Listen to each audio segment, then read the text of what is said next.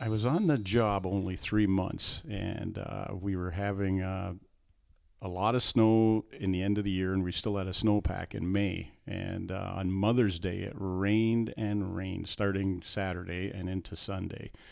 And I was out my hunting camp, and I had to come in from there for a big dinner. As I'm getting to my house, I've noticed the rivers are coming up everywhere, and it's looking bad. So I get home for the dinner. I tell everybody I've got to go make some phone calls. And as soon as I started making phone calls, I was getting word that we were losing a road. So 3 months on the job. Okay, what do we do? So I checked with my foreman.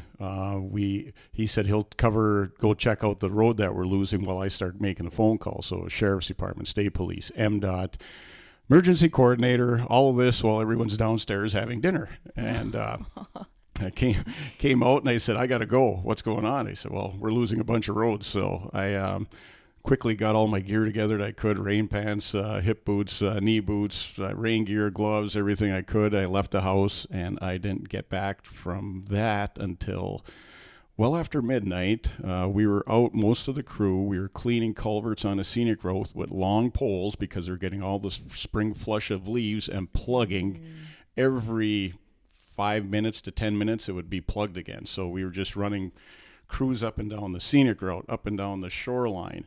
We lost Garden City Road. We lost M26 in 2 spots. Wow. Jacobs Falls and Garden City Brook, both there. And a lot of other local roads we were able to save just because we were out with the excavator, pulling logs out that were plugging culverts. It was just something that to see on 3 months on a job wow, things like this can happen. Crazy. It was a long day.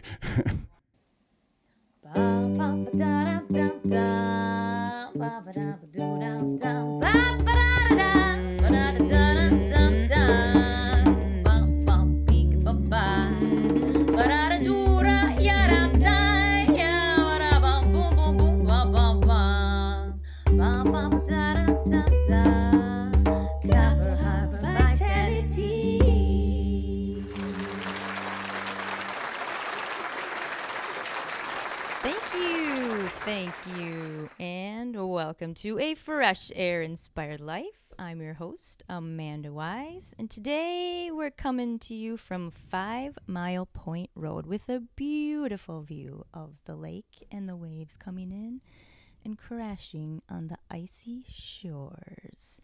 We have a way cool guest who's going to dispel a common winter myth. Now, I worked in the service industry in Copper Harbor for 9 years, and in the summer, people asked, "Do you live here?" When I told them yes, 100% of the time, the next question was, "All year round?" When I answered yes again, they would act like I was trapped here all winter, only to escape on my snowmobile, which I don't have. And they were always surprised when I told them that the roads are great in the winter. The Keweenaw County Road Commission has worked really hard to make sure the roads are clear all the way to Copper Harbor. So today I'm delighted to be sitting here with the man who managed those operations for the last 20 years. Please welcome Mr. Gregg Patrick. Gregg, thanks so much for being with us today. Well, good morning, Amanda. Thanks for having me. Yeah. So winter is long and unpredictable up here, but it seems like you did your best to keep the operations running smoothly starting in the fall with those sticks on the side of the road. That's the start of it all. Correct. Yeah, tell us about those sticks, Gregg. Well, our drivers have to know where the edges of the roads are. And in order for them to do that, they've got to mark them while there is no snow. And we get the shoulder hinge points, any other roadside hazards, I wouldn't call them a hazard, say a culvert marker, anything like that might be below the snow that they can't see. So all those items will get marked. Curves will get marked.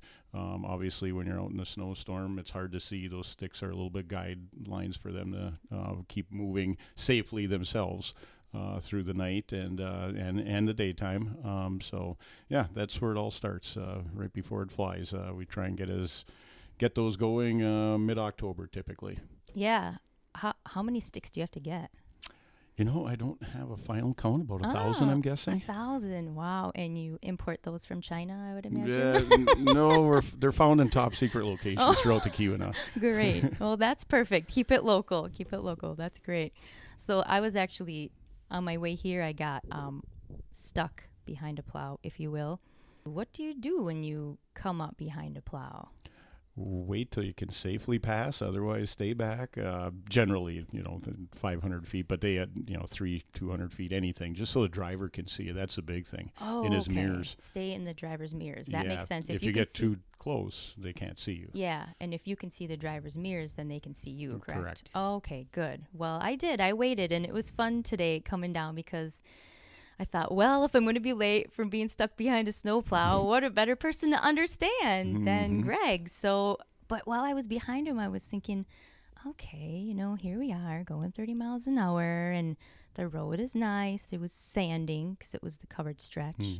But let me tell you, the driver did a really great job coming right up on those sticks. And I can't believe that it's the end of February, beginning of March, and those sticks were right still hugged up on. So it's a really great method to have it still be that close this time of year. It really surprised me.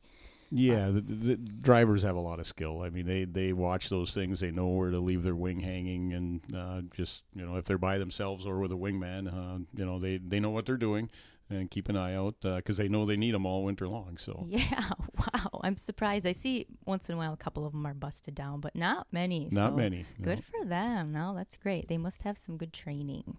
Well, it's generally passed down knowledge. We generally put the Oh. new guys with somebody that's been there for several years and has the experience, so that's how they learn. It's basically on the job. Wow. Well, that's great. Cool. And so I have a burning question. How do you determine whether to use sand or salt on the road? There's a lot of factors that go in Yeah. there. Temperature's the first one. Rock salt is not very effective. Once you get below 20 degrees, it's not working very well. You also need traffic. So if you look, we never really used a lot in Keweenaw until Houghton County gave up their maintenance contract and MDOT took over. With MDOT, they had their set state standards on how they want to take care of the main trunk lines. And with that, they were applying more salt between Hancock and Calumet than Houghton County was. And with that, people were carrying it on their vehicles, and it was dripping between Calumet and Kearsarge and into Phillipsville. Well, as it dripped off, it was reforming. It wasn't at such a concentration that it would keep it melted. It would refreeze and get a glare ice on it. Wow. So we had to start salting from Calumet down to Mohawk, anyway, and north of Mohawk. And beyond that, there's not as much traffic. So what we do now, our typical standards is we'll try and keep up with MDOT as they get up to the Calumet M203 intersection, and we take care of it northward. MDOT, I think, kind of, how would you say, brought that way of doing it, whereas we did try and stick with the sanding. We couldn't do it. So if you notice, north of Mohawk, we'll continue sanding until we get a nice day and there's a break in the action. Then we'll try and bear up from Mohawk to the scenic route. The scenic route, there's too much shade, not enough sun, not enough traffic. So we basically got to stop there. When you got Mount Bohemia, you got the traffic. So that's enough so that we can salt up to that portion. So. Wow, interesting. Thanks. And then the covered stretch, like I notice, is always just sanded. Yeah, and that's why there's just not enough traffic and not enough sun in there. Oh, that's true too. Wow, cool. Well, thank you for clearing that up for at least my little mind. I'm sure more people would be curious. M26 is the same. Not enough traffic and not enough sun in the winter. Okay. Wow. So what's the schedule for the morning? Like, what time are they like, all right, let's start getting those roads. We had a snowstorm. What's it like? The day shift, it moved around. When I first started, it was on-call days, basically. A normal start time. If there wasn't a lot of snow, we'd start at 7. Only a couple guys would start earlier. Then it switched to almost everybody starting a little bit earlier, and we weren't keeping up with some of the traffic as our crew got smaller. And that's something we can talk about later. But we'd set a start time now of 4:30, steady every day, no matter what. And it's mainly because of the sleep cycles the guys were struggling with. Go from one day waking up at 4 o'clock to the next day at 6:30. It wasn't working well with them. And to try and keep those guys, I guess, at their best, it was easier just to set a time. So everybody's starting at 4:30. On a heavier snow day, you'll get the Oshkoshes doing their runs, which is 26, 41, and Towns in southern Keweenaw County. And then there's one that runs a route to Gratiot Lake and Lac La Belle. On a non-heavy snow day, then you'll just have single trucks going out with the sanders on them, the super trucks, and graders. So it's a varying operation depending on the amount of snow that the foreman is out checking the roads every night at 3 a.m. And seeing what we have and deciding what to call out. So and get the guys ready for that at 4:30. So wow. So it does vary. And what do the guys need to do when, say, there's not going to be snow for a while? I've seen some huge snowblower auger things going through the towns and clearing banks. What's that all about? We only have so much snow storage, so once it builds up, we have to go through with the snowblower and kind of widen it back out again. But once you make the first cut, there's no place for the snow to go. So you do it the first time, you probably got another 30, 40 inches of snow at most, and you got to get out again. So it's a continual battle once you hit that first snow-go job. So yeah. Where does that snow go then? Once you remove it from the banks, you put it in trucks? On 41, through the MDOT maintenance contract, we can do that. When we do the side streets on our county roads, we don't have the money to be able to do that, so it gets pushed to their yards or blown into their yards, or if there's an open area, open lot, vacant lot, things like that, it'll get blown there. So okay, and then it's up to the residential and the commercial business owners to move it from there. Yep. Oh yeah, there's definitely a love-hate relationship with the plows. For people who live around here, you love it when you can drive where you're going, but you hate it when you gotta get out of your driveway. Yeah, given certain plow routes, if they have time on a bad snow day or if they're working overtime, they might come by your house 2 or 3 times, depending where you live. That certain houses only may get once, but if you're on a main road where they are trying to move back and forth to get to other areas, you may get it in front of your house a couple of times. So yeah, that's true. So kind of with that, today I noticed we got some snow last night. So the main roads, 41, 26 were plowed, but then the side streets in Copper Harbor were, no one had been up there yet because there's more important things to do in the area with heavier traffic. So how do you know when it's time to send the side street plows to Copper Harbor? Well, they're on a set route, and if depending what they sent out, obviously I'm not working there anymore. Sure. I'm retired, so I'm not sure what their plan was today. And what we typically would do is he would double up his routes if there was, because it was windy, so he's probably getting the main roads done first with the drifting, and he may push them back. Then he'll come in and do the town then later in the morning, a little later than usual. Oh, okay. But if it were, how would you say, a normal day without the drifting, he probably would have been there sooner. Oh, okay. Wow. So you mentioned something earlier about the crew kind of getting smaller and said we could talk about that. Sure.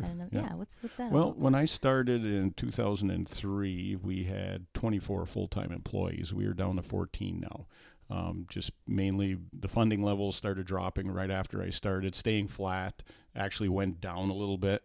And, of course, costs were going up, health insurance, equipment costs, everything you can think of was starting to go up rapidly.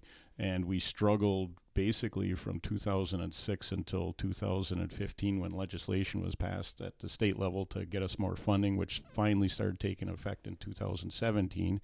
So in the meantime, we, as people retired, through attrition, we did not replace anybody and just downsized. And we had to reset up our plowing program because when you had 24 people plus wingmen, which was an additional, at that time, I think 6 part-timers we had in the winter, we were close to 30 employees. Now we're, dealing with trying to get some of this stuff done with one man in a truck. So that led to us purchase. We had a new Oshkosh with a automatic transmission. We converted that to a one-man Oshkosh. The other two main ones, or three that run routes, are still have wingmen on them. But that one could run up the middle where it's wider, less curves, and do like the Lac La Belle and the Gratiot Lake roads without a wingman. You need one in the scenic route and M26 just because of the curves and the hills and everything, and narrow, very narrow. So, so that plays a part in it. So, and that's when the switch to the super trucks came along. We had Sanders with underbodies, but we never had front plows on them. Okay. So we started adding front plows. Hey, this is great. Hey, what do you think? Well, let's add a wing to them as well, as we got more experience with them, and end up calling them our super trucks so they can do anything. Oh. So, yeah, they're out there. You'll see them all over the place on the lighter days. So pretty soon they'll have capes on them, those super trucks. Oh, yeah. Cool. Anything else that you think the people should know? Trying to think. The best thing is be patient with your plow drivers. Okay. There are days where we do have breakdowns. People call, has the plow been by yet, or hasn't been by yet? And when in fact it has. We've got so much snow after it left that you can't even tell. So always patience. We're always going to get back around to it. There's only so many plows out there, and we got so many miles to cover. If it's a real bad day, we're usually typically back around through to double up on routes if we can. And it's a big operation for how small we are.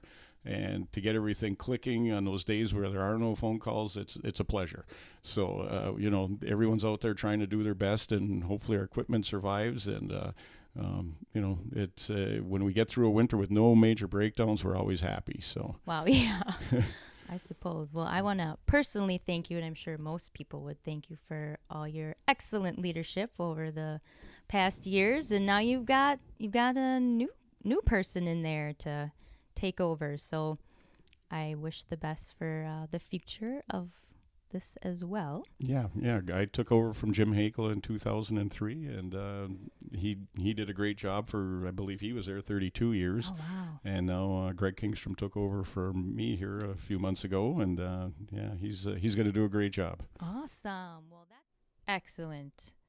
The road through the Keweenaw to Copper Harbor is looking bright.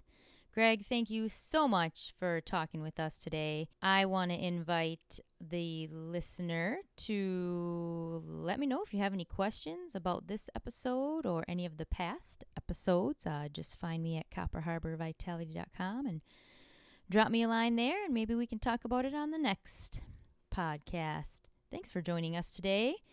Hope you have a great day, and remember to be good to yourself. Ba ba da da da da ba ba da ba do da da ba ba da da.